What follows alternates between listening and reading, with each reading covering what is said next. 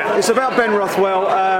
Tell us what you thought about that interview with John Anik and how important it is for UFC fighters to sell themselves on the microphone. I loved Ben's interview. I wish he would have cut it short. I wish when Anik was like, "Well, can I ask you some questions about the fight?" Ben just said no and stormed out of the cage, because you got to leave the people wanting more.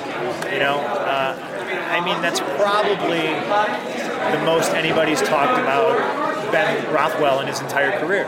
And I think if guys, they don't need a phony persona. They don't need to be bullshit. It's need to be entertaining. That was entertaining. He came out in like this warlock Dungeons and Dragons cloak, you know what I mean? And that laugh, like that.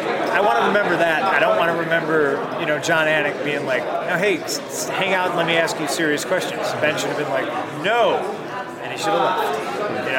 But I think that's amazing. I think Ben has come a long way from a lot of his previous fights, and I think he's nobody to be fucked with. I think hopefully he fights again soon, and hopefully we get another good interview out of him. Brilliant. Thank you very much.